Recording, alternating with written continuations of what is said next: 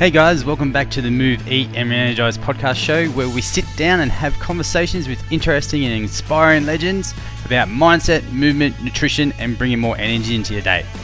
This week, I'm catching up with Darren Moroney again. This is our third time we caught up, and we kick off this episode with Darren sharing what he's learnt from his body temperature and food experiment, and then we sort of shift into how to quantify and use results objectively to see what's working for you. We also go a bit Tarantino here and go off on a few tangents and get a bit random. So I actually really enjoy these conversations because Darren and I can just sort of sit down and cover a lot of topics and just go over a broad spectrum. But if you would like us to cover something specific, please shoot us an email or a message on CJ Rubric Facebook page, and we'll cover that over one of these episodes. Now let's sit back and enjoy this week's episode. All right, so I'm back with Darren, and we're back for, this is number 3. Yeah, number 3. And the last time we talked about stuff that we've been doing ourselves and what we're working on at the moment. And Darren's been doing the body temperature thing from Matt Stone's books. Matt Stone, isn't it? Yeah. So what's been going on? What's been happening with that? Well, it's interesting. We mentioned before that, I think having a little bit of objectivity in what you're doing, rather than just accepting what other people have told you that, this is the way things work and, you should do this or you should do that. I think the experimentation stuff is, I think key, so that you can draw your own conclusions rather than just accepting what, so-called gurus or experts are telling you. Obviously, as we've mentioned before, there's principles and foundations of things, but there's a lot of grey in between that. These aren't black and white. Not all of them are completely black and white. I mean, obviously some of them are things like energy balance and stuff like that, but then inside that, everybody has, different reactions to certain foods and eating at certain times of the day and what have you. So it's kind of like we've got the principles, and then the way to achieve those principles is kind of where the variation comes from. And was it Kelly Starrett, and he talks about special snowflakes, and then Jade Tito, who I've been following a bit lately, and he basically talks about everyone's got their own type of metabolism where this way of eating is going to suit them, but it might not suit the person standing next to you. And the way of training, he also says the way you train and the intensity you train will suit you versus somebody else. So it's pretty cool, the objectivity, and we were just talking about it off air before, that N=1 stuff, which we just found the meaning is totally wrong to what everyone uses it for. But putting systems in place where you try things and you see if it's working for you. And if it's working for you, then you can keep doing it despite what other people might be telling you, if that makes sense. Yeah, I mean, you've got to get feedback, or as some people like to call it, feed forward, because you're never going backwards. You're always learning something. I can hang on to this, or I'll just put that to the side. That may not be suitable right now, but there's no reason why I can't come back to it at a later date, or you just get rid of it altogether because it's just not suitable for you or sustainable, or it just doesn't. You may not be in the right position or place at the moment for that to be really suitable for you. So and for me, with the whole body temp thing, and just looking more into metabolism, peeling back the layers a little bit more, because obviously when you ask people what metabolism is, I mean, most people's interpretation of it is, it's just how many calories I burn on a daily basis, which is true. That's your, you've got things like your basal metabolic rate, and then you've got, your total daily energy expenditure and all those things that you can calculate. But, your metabolism is the sum of a lot of other processes inside your body. I mean, at its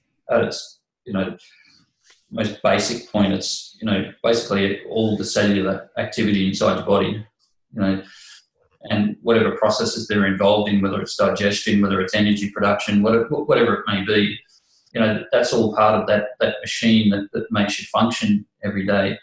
And from the reading that I've been doing, as we mentioned, with Matt Stone, but a lot of other people as well have spoken about metabolism, is things like your body temperature is one of the greatest indicators of how well your metabolism's working.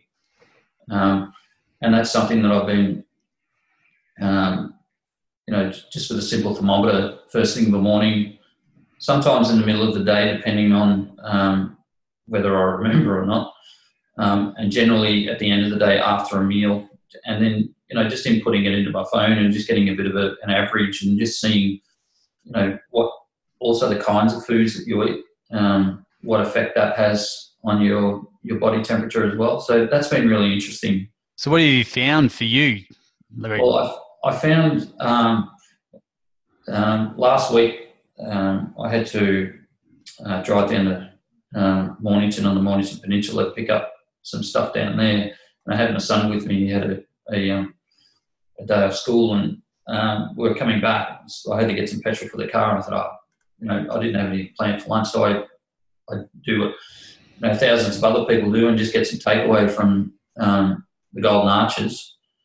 And I ate that, and then about an hour later I took my body temperature, and it's the highest I've recorded in all of since I've been doing this, which is probably about a month now.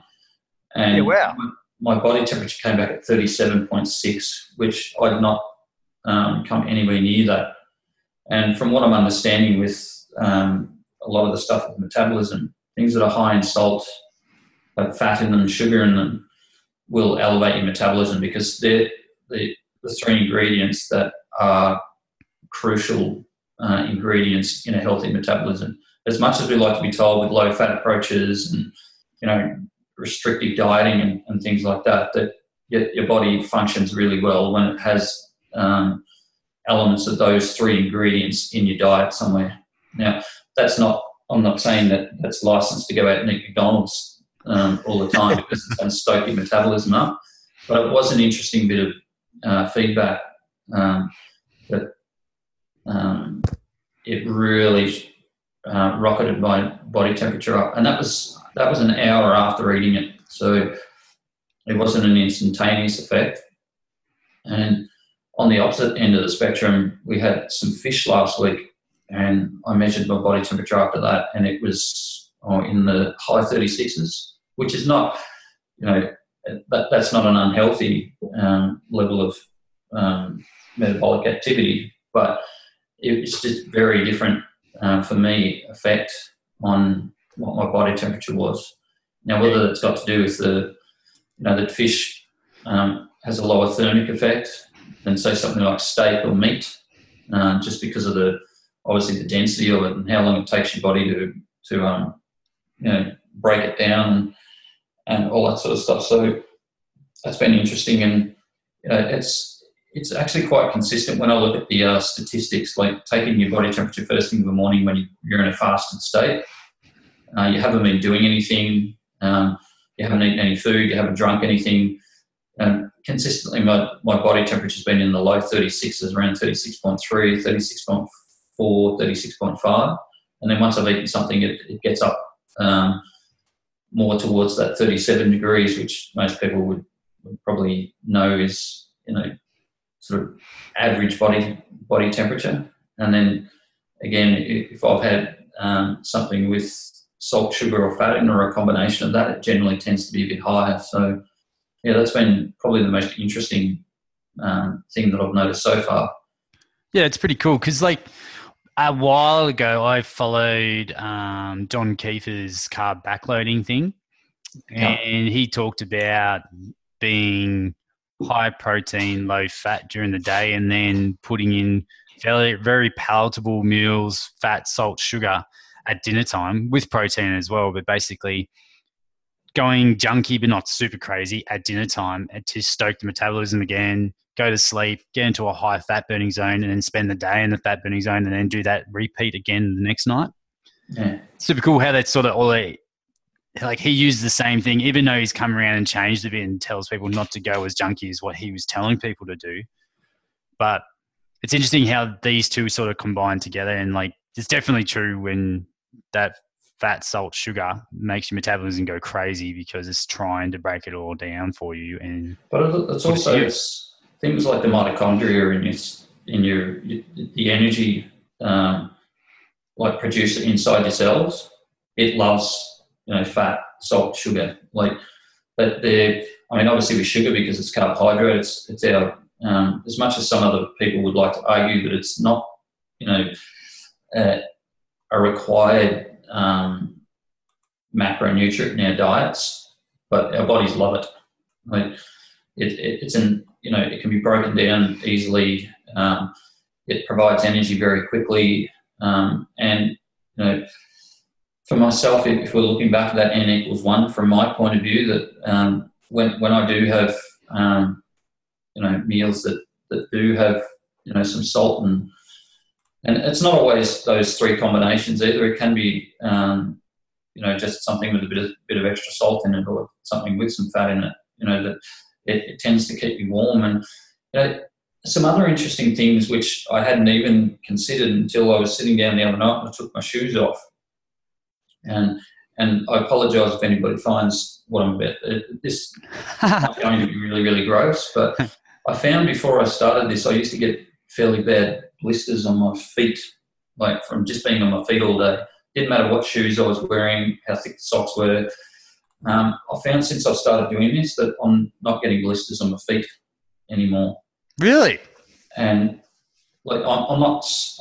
I can't categorically say that is the one reason, but that's been the greatest change, dietary-wise, and just something that I think, whether it's coincidental or not, you can make your own mind up.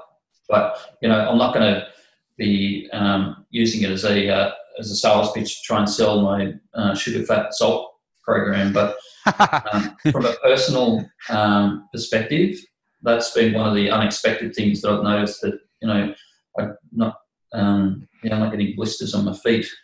So I'm hoping that's just with improved blood flow, my hands and my feet don't seem to get cold with the cold today. Like, I took my body temperature early today and it was sitting at 37, even with it being only in the low teens here in Melbourne. And one of the big things about, if you do go on a low fat diet, like fairly low fat diet, you will find that one of the byproducts of that a lot of people find is cold hands and feet. Yeah. I always, during winter, because I've done low fat diets a fair bit for a while. Yeah, my toes would get so numb, I would have to stick them in hot water when I come home after working in the gym. Even if I got thick socks on, they would still get to the point where I'd almost lose feeling in my toes. Yeah. It's from my point of view, that's been one of the more unexpected side effects of what I've been doing. Now, when we're talking about if I have a cup of tea, I'll put maybe a teaspoon of sugar in it. And what I'm saying here is the experiments that I've done. Like, for some people that if they do have issues with sugar, salt, and fat, then they may not be very interested in hearing what I've got to say. But I think as long as you're still moderate with it, this is not a recommendation at all just to go crazy with all that sort of stuff. But I can't argue with the effect that it's had for me on my body temperature. The other night, after a big steak meal, it was quite cool down here, and I didn't need the extra blanket on the bed because I was roasting. I actually felt really, really hot. I could feel it. It was like this heat radiating down the full length of my body. It was quite interesting. And I know we talked about before where people get protein sweats and meat sweats and all that sort of stuff. And so it's an experiment I'm going to continue and just try different things and see how what their impact is on me. I'll still eat fish, but I'll find other ways to get some maybe some salt in there or some extra fat somehow, even if it's just putting a dressing or something on there that has some fat in it, just so that and I guess for me, I'm not so concerned about fat loss and things like that. So I don't get too caught up in the idea that I can have moderate amounts of that, and it's still having a positive benefit on my metabolism, which is one of the greatest indicators of a healthy body. Is, if you're nice and warm all the time, you know that your body's operating at a fairly high level. Yeah. If you're having to rug up all the time, put 2 pairs of socks on when you go to bed, stuff, your body may be telling you something that maybe it doesn't align with your goals, but at some stage you're going to have to listen to it, because no amount of warmer clothing or anything like that will probably help. I suppose we should bring it back around, I reckon, to let's give people ideas of how they can test different things on themselves and what kind of tests work really well. So we'll talk about nutrition because this is what we're talking about now. So what's some simple stuff people can do? Well, everyone knows a super simple thing.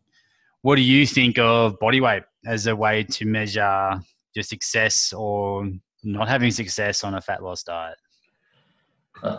Well, obviously, if you want to take your composition and all that sort of stuff, I've been less inclined to worry about that stuff, and my greatest feedback for me has been that $3 thermometer. Yeah. On days where I haven't eaten enough, like the other day at work, I left half my lunch at home, and I got to work, and I'd noticed the impact there because I just didn't have the amount of food that I normally eat. But the food that I'd left at home was like homemade baked beans that we had, and it had large chunks of bacon in it. So you've got salt in there, you've got fat in there as well. I noticed when I took my body temp that day that it was probably 3 or 4 degrees lower than it had been on average, just because I didn't have that sort of food in there. So I think it can be a tough one, especially if you do have a weight loss goal, or if you have been heavily dieting for a long time, that eating more and actually eating more fat and eating more salt and sugar may be a very difficult thing for you to wrap your head around. That you almost have to put weight on and increase your metabolism that way, and not through stupid amounts of exercise and to be honest, weight training has always been promoted as a way to stoke up your metabolism. But when you actually look into the science behind it, the increase in your actual metabolic activity is not as high as the marketing would like to make us think. No. And things like the afterburn effect, which was a big thing that certain people have almost built their careers on, is nowhere near as, while it does, last for up to 48 hours, when you actually look at the increase, it's actually quite small, that you can cancel it out with one extra snack or meal a day, and that afterburn effect is pretty much cancelled out. So I guess what we're trying to say too is, like, if you were going to do this body temperature thing, this is like an advanced skill. Once you've probably started, you've achieved results, you got to a certain level, and now you're like, it's actually probably a good way to figure out what you can get away with. Yeah. Well, how much food can you eat, maintain the results you've got, and how much can you, well, in your case, what kind of foods can you eat, and how much can you eat to stoke your metabolism while staying as lean as you want to stay? Yeah. Well, I guess, this is not taking away from the emphasis on eating mostly whole, unprocessed foods. But you may need to add things to it, because things that have a fairly high water content, but they don't have any fat or sugar. When I say sugar, I'm talking about naturally occurring sugar, not necessarily added sugar. They can tend to have a cooling effect on the body just because of their high water content. So, it may be finding ways, like I said with the fish, was to maybe look at adding a dressing, maybe whether it's to a side salad or, something that you could add to the fish just to, maybe bump up the fat content a little bit. Yeah. Because, if you're not getting those good fats in there, your omega-3s and all that sort of stuff, then maybe you could look at, ways of getting in there, whether it's, it's some avocado, which I guess as we get into the colder months, it's probably not the best because it just gets more and more expensive now that the warmer weather's gone. All right. So I reckon we'll go back to what we were talking about before. So let's really give people some takeaways on what stuff they can do to check if something is working for them. Well, you need to find something that's going to give you feedback. When people ask about if we step away from diet for a while and look at like exercise or training, if it's in the gym, are you getting stronger? Are you lifting? Simple test. Are you getting stronger? Are you lifting, or not necessarily increasing the weight, but are you able to punch out more reps with the same weight? Because if you are, that's an increase as well. So those sort of things that give you an insight into whether what you're doing is having a desired effect. So it's kind of the good way for that one, instead of thinking like more weight, etc.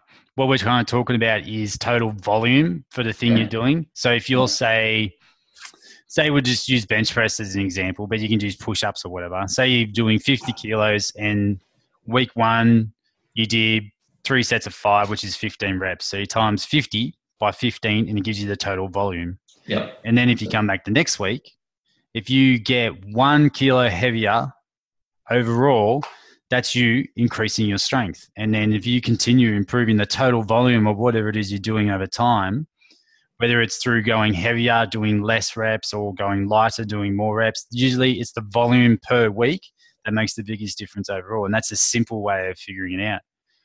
Yeah. And and that's where I think sometimes too that, especially with training and stuff, is that you've got to stick with it for a bit. Like that's what with this temperature stuff is, I've been doing it for about a month now, but I'm going to continue doing it because I haven't been doing it for long enough to give me a big enough picture on what's going on. How long do you recommend people stick to stuff? My usual thing's like 12 weeks. Yeah, like it's what's going to be sustainable and doable for you. Like if you look at your schedule and you think that for the next couple of months you've got a pretty clear schedule as far as work and family commitments and stuff, then you can probably stick with it. But it's going to, I guess it's going to change on a personal basis. But for when I still was one-on-one training clients, I used to work in between sort of 4 to 8 week blocks as far as training went.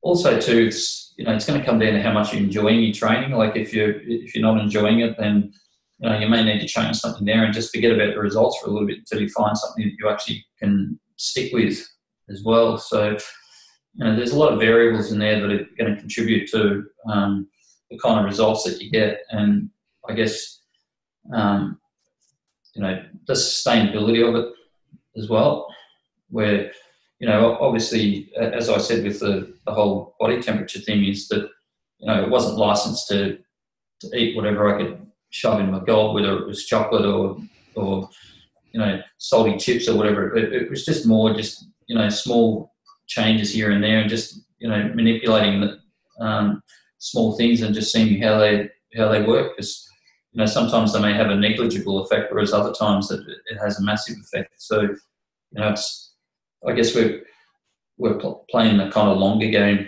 as well, so that you've got your longer term goals in mind, but then you've got those the shorter term stuff. I don't know, with your programs, do you have I know, try and get away from jargon, but you talk about macro cycles, mesocycles, and all those, breaking it down into you've got your long term goal, then you've got sort of a medium term goal, and then you've got your short term stuff. Do you use a lot of that approach in your coaching? Or the way I do it is pretty much everything we build in is based about the long term, but using, like you did this course as well, but you remember in OPT the activation stage. Yeah. So basically, I focus on getting that activation. So people are listening. When you go into a PT, you say, sometimes you don't say this, but basically there might be, I want to lose 5 kgs.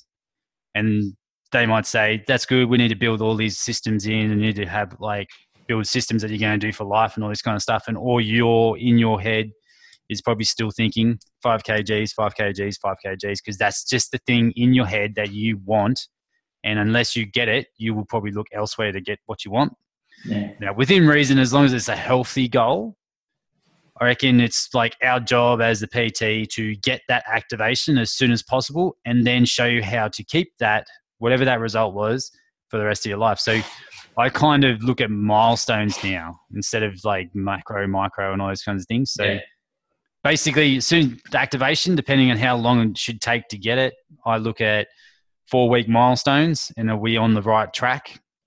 And then once we achieve the goal, then all I'm about, because most people I train have nothing to do with any kind of sports thing or anything like that. So that stuff doesn't really matter for them. Yeah, I was the same. Like most of the clients that I had didn't play regular sports, so sport didn't really impact on. Nah.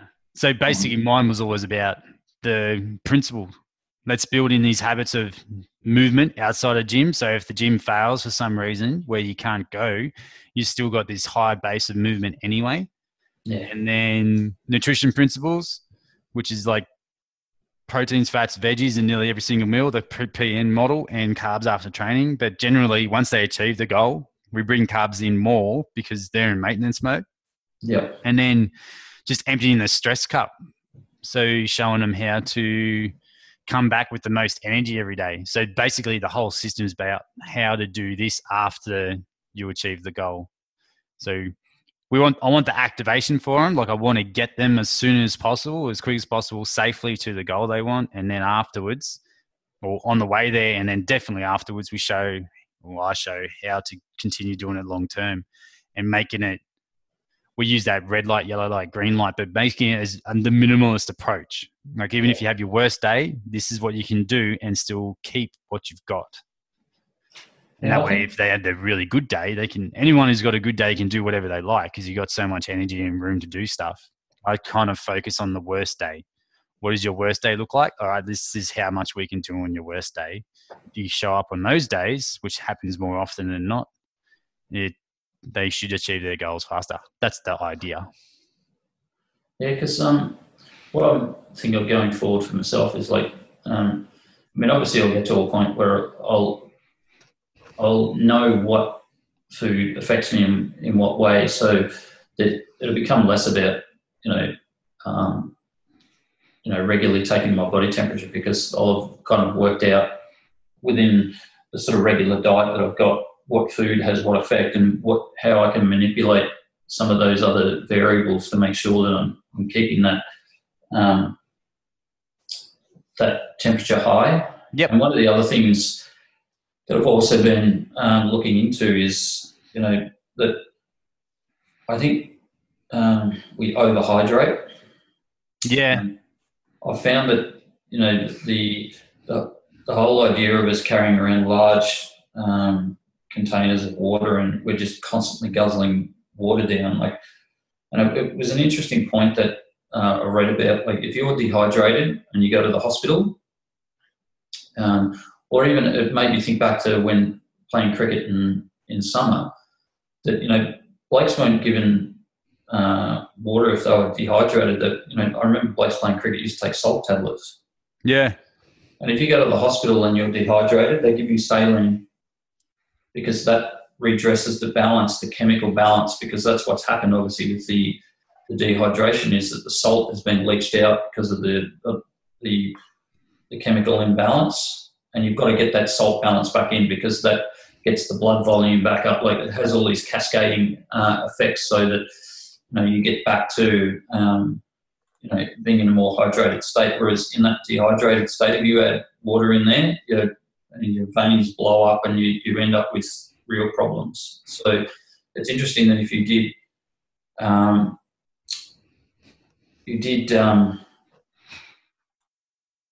go to the hospital or anything like that they won't give you water yet. We're being told to drink gallons and gallons of bloody water every day and carry around giant water bottles when, if dehydration takes place, from a medical point of view, they will give you saline and not just pure water. So that's another reason why sort of having those salt levels in there still has been an emphasis as well. And that I'm not being so focused on drinking all the time, but trying to tap into those dehydration signals, because your dehydration signals are much stronger than hunger signals. I mean, you can last a lot longer without food than you can without water. So I think in some areas we've been conditioned to think that we're not drinking enough water. So yeah, it's interesting, and I'm drinking a lot more tea than I did before, but I'm adding milk and sugar to it to try and keep that fat and sugar content up. So, sorry, mate, I'm back. Cool. So everyone who's listening, I just had to go get Theo. He just woke up and decided he wanted to get out of bed, didn't you? Where were we up to?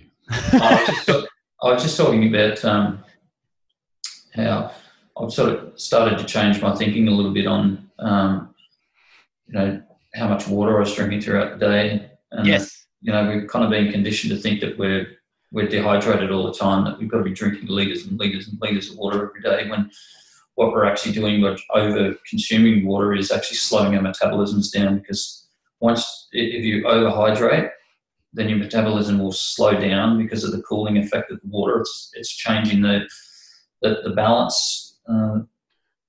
It's sort of, so the owner of Onnit, Aubrey Marcus, he brought out his book recently, which is like Own the Day, Own Your Life kind of thing. And basically talks about how to put this one perfect day together. He gives you a template and he's like, give it one day and see how you feel. And one of the things he did was talked about hydration and sort of the same thing. And he talked about a drink he has in the morning, which is basically super simple: sea salt, water, and lemon. And just have like 250 mils of that before you drink anything else, and just let it sink in. And I've been doing that for... It's funny, it's something I was doing ages ago and stopped doing because it worked so well, and I brought it back in after listening to his audio book. And it's amazing how much of a quick difference it made to me, energy-wise, through the day, from just having more... Like the hydration went up because I started the day with a salty lemon drink that made me able to retain whatever I was drinking instead of just flushing it through me. Well, because that's the thing. Like, I mean, if you overhydrate, then you pass most of it out anyway. And the other thing too is, like, we've sort of been told that, especially the colour of your urine needs to be this light yellow colour, whereas what I'm starting to find when I'm putting less of an emphasis on the actual volume of water I'm drinking and drinking more when my body tells me that I'm thirsty, which again is a skill to practice, because, it's like knowing when you've had enough to eat. Like, that can be a challenging skill for a lot of people to try and master as well. So, getting used to the fact that I don't feel any worse for not drinking anywhere near as much water throughout the day. Now, my urine's a kind of a brighter yellow, more yellow colour now, but I don't. In the 4 weeks I've been focusing on this, I don't feel any worse. I don't seem to have less energy. I'm not suffering. My training's not suffering. I'm not seeing any downturn in the amount of strength that I've got. So, So again, if I'm using myself as that single participant, then that's working for me, and I'm going to continue to do it until it stops working. Yeah, and it's kind of, I do the same thing, but I use my pee test. I just look at my pee, what's the colour, how much water do I need to drink before my next meal, I guess, and I base it off that. If it's super fluoro, like you could see it from the moon, I'm sure everyone would probably want to hear about this, but if I can see it from the moon, I need to have more water. And it's usually because I've got into a bad habit of drinking more coffee since we've had Theo, just because of the sleep patterns and everything. So I need to curb that habit eventually. But I basically just change it meal to meal based on whatever my pee is between meals. If it's super bright, more water. If it's starting to get clear, like not full clear, but if it's starting to get like that, I don't know, what would you call it? Light beer color.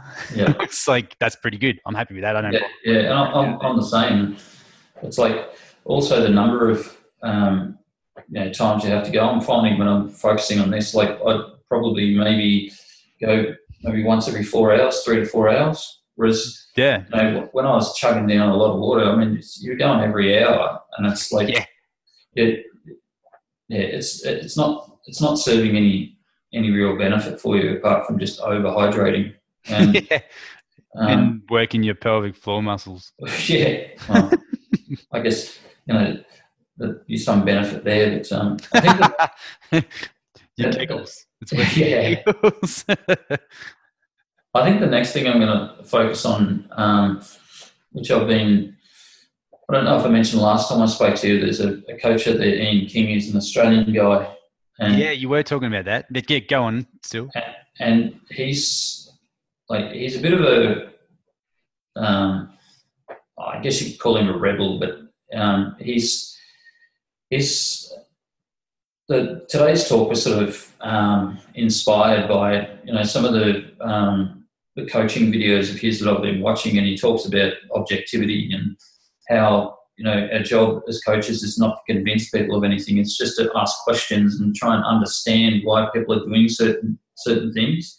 Not to stand there with your arms folded and say, no, that's wrong, but what has led you to this conclusion? What was your thinking process behind this? That if you're using your own experience and your own client's experience to form the programs that you're delivering and the systems that you're using, then that's a much more sustainable way of doing it, rather than just sort of rote following whatever the expert or the guru at the time is and whatever they're saying that you should be doing, rather than trying things out yourself and coming to your own conclusions and having the confidence to say, look, I've done this with multiple people and it's worked really well, so I'm going to continue to do it, rather than just accepting what 95% of most people do. And it makes him a bit of a divisive figure in the sort of fitness circles, I think, because he calls out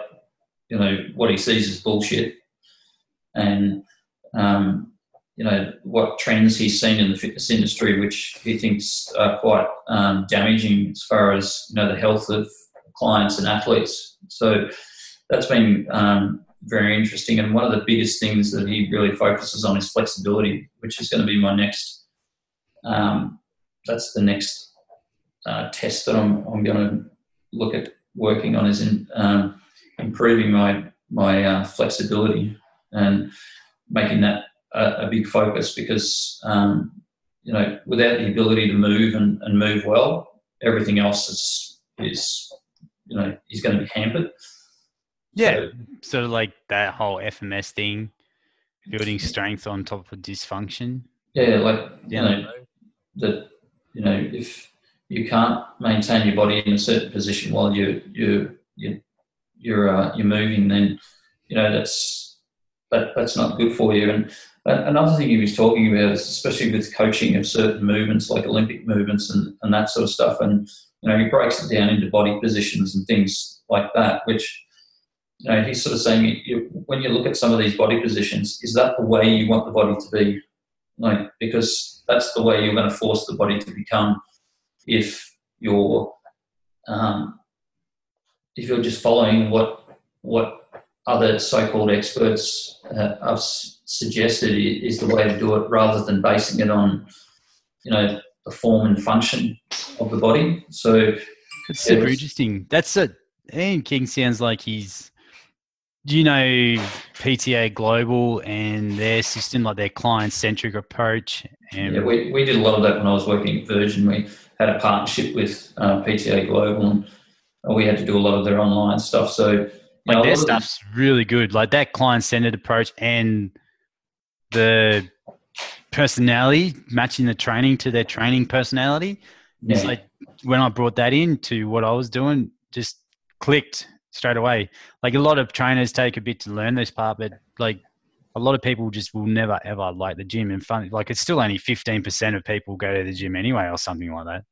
And like PTA guy, sort of like what Ian King's saying, like there's the working with the client or working with whoever it is you're working with to figure out the best way forward that will suit them is the way to go. It sounds like what Ian's talking about too. Yeah, like that,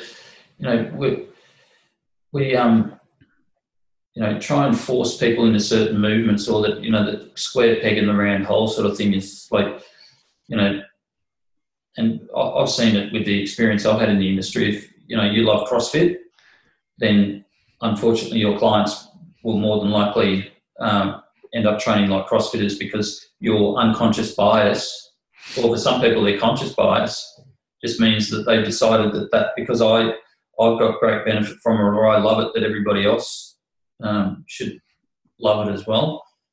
And that's the only way that you're going to train. And it's like you're actually doing the person in front of you a massive disservice, because, you're basically just trying to turn them into yourself, rather than actually,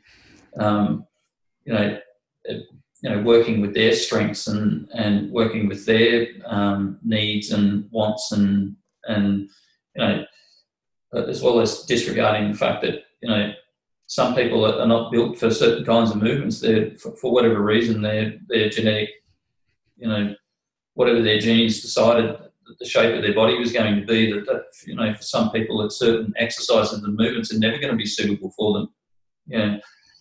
But yeah, so for me, I think the next thing I'll be experimenting with is the flexibility and the stretching stuff, because I've noticed there's a few areas in my body where I think after certain exercises that I don't feel great after them. I only do it because I kind of like the exercise rather than, and I think that there must be some kind of length tension problem going on with certain areas that's leading to issues.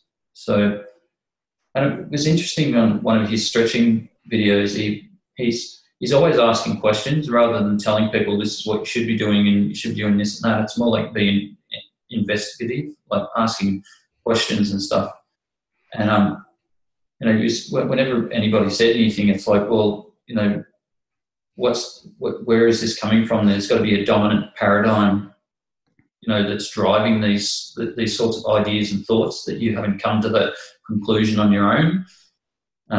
Obviously, if you don't have a lot of experience as a coach, then you may, initially defer back to people with more experience. But the more experience you have with clients, the greater ability you're going to have, more objective thinking, and not tied to one thing. There's only one way to do stuff when there's not. But one of the things that I got from one of his videos, which was absolutely sort of groundbreaking for me, was there was a lady doing a hip stretch, and she was complaining that she couldn't get into this position because her hip just didn't want to go there. He basically said, if you're trying to stretch your glutes by putting I can't remember what it's called, but where you stand in front of a bench or something, you lay your leg flat on the bench.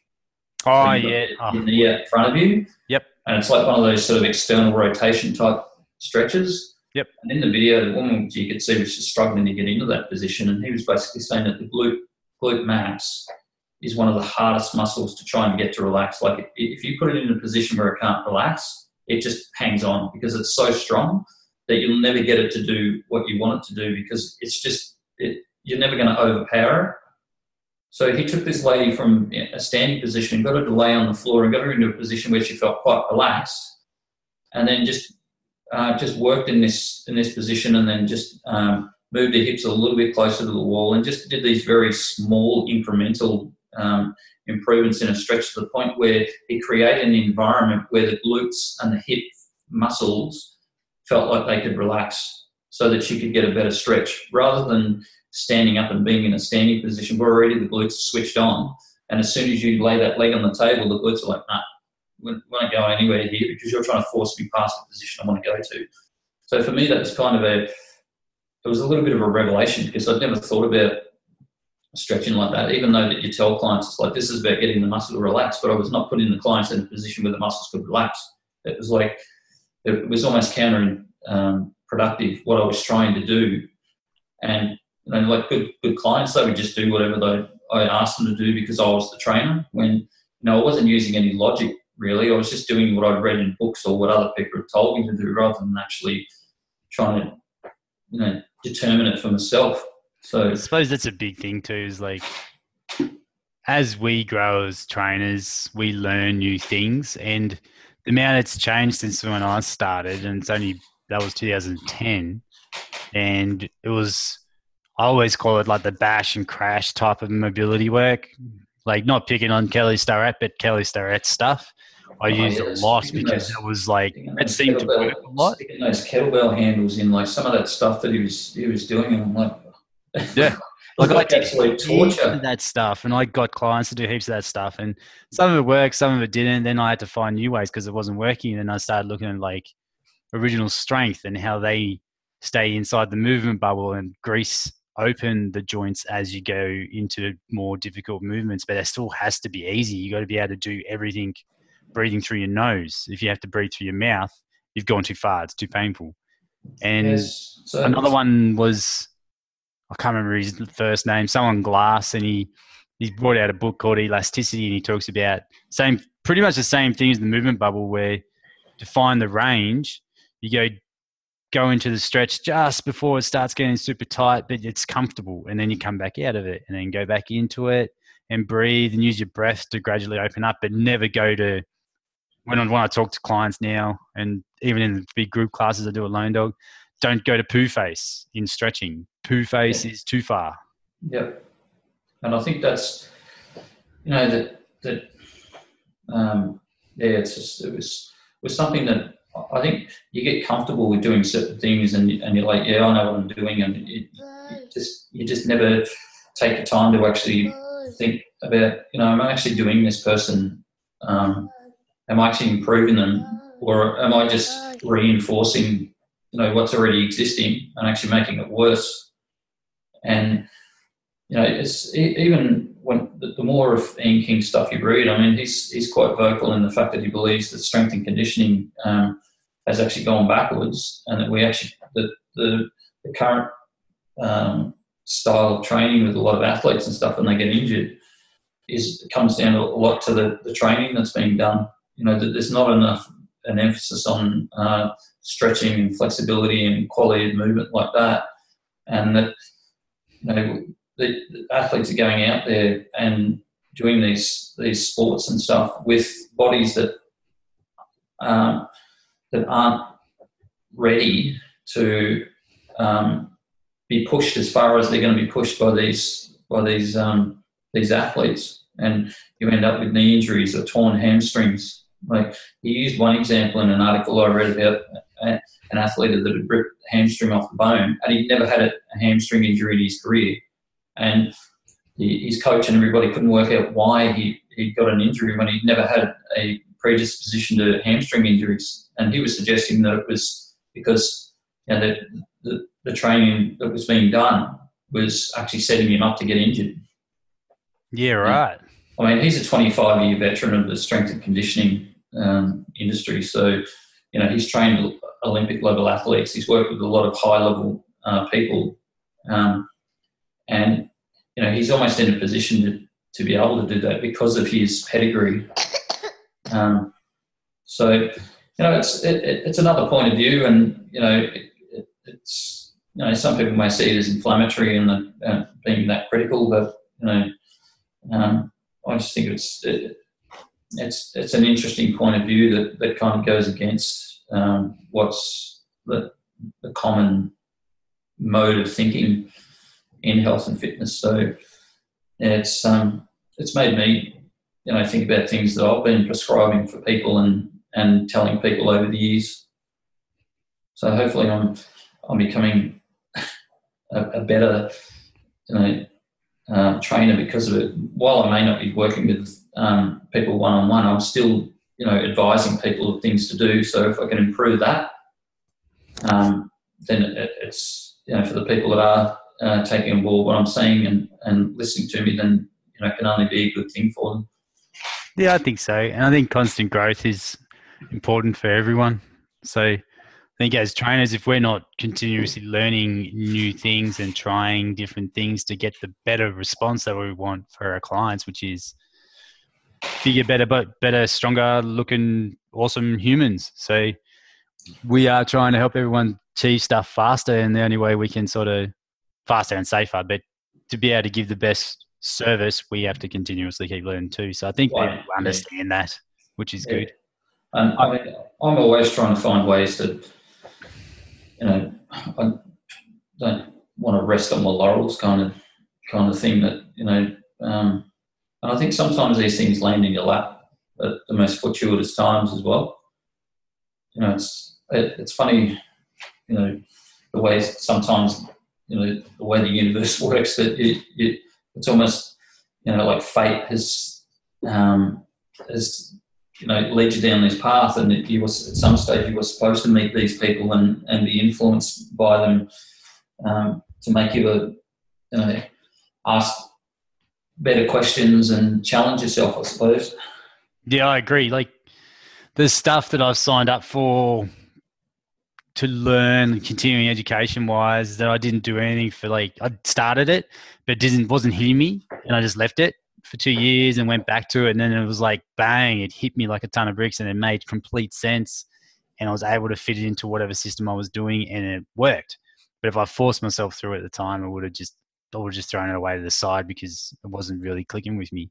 Oh, that's that's coming at the right time, like you said. Yeah. Everything always ends up happening to you whenever it's meant to happen to you.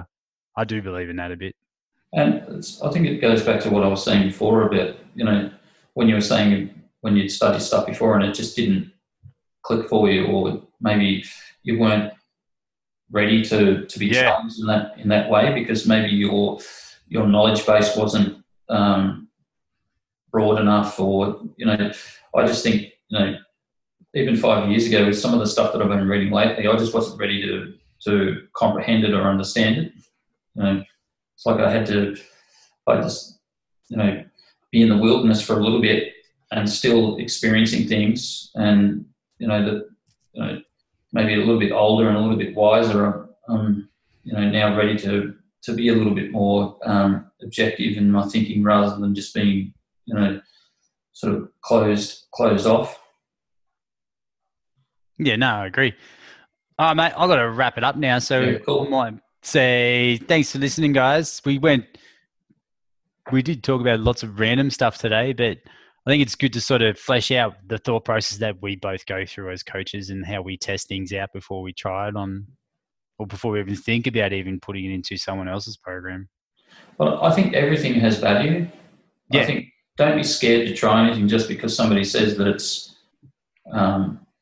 not good, or that you shouldn't do it, because I think at the end of the day you've got a brain, and you can make your own choices and decisions and see how it affects you. So I'm always just try it. If it doesn't work, and try something else until you find something that does work, and then just do the hell out of it until it doesn't work, as Dan John says.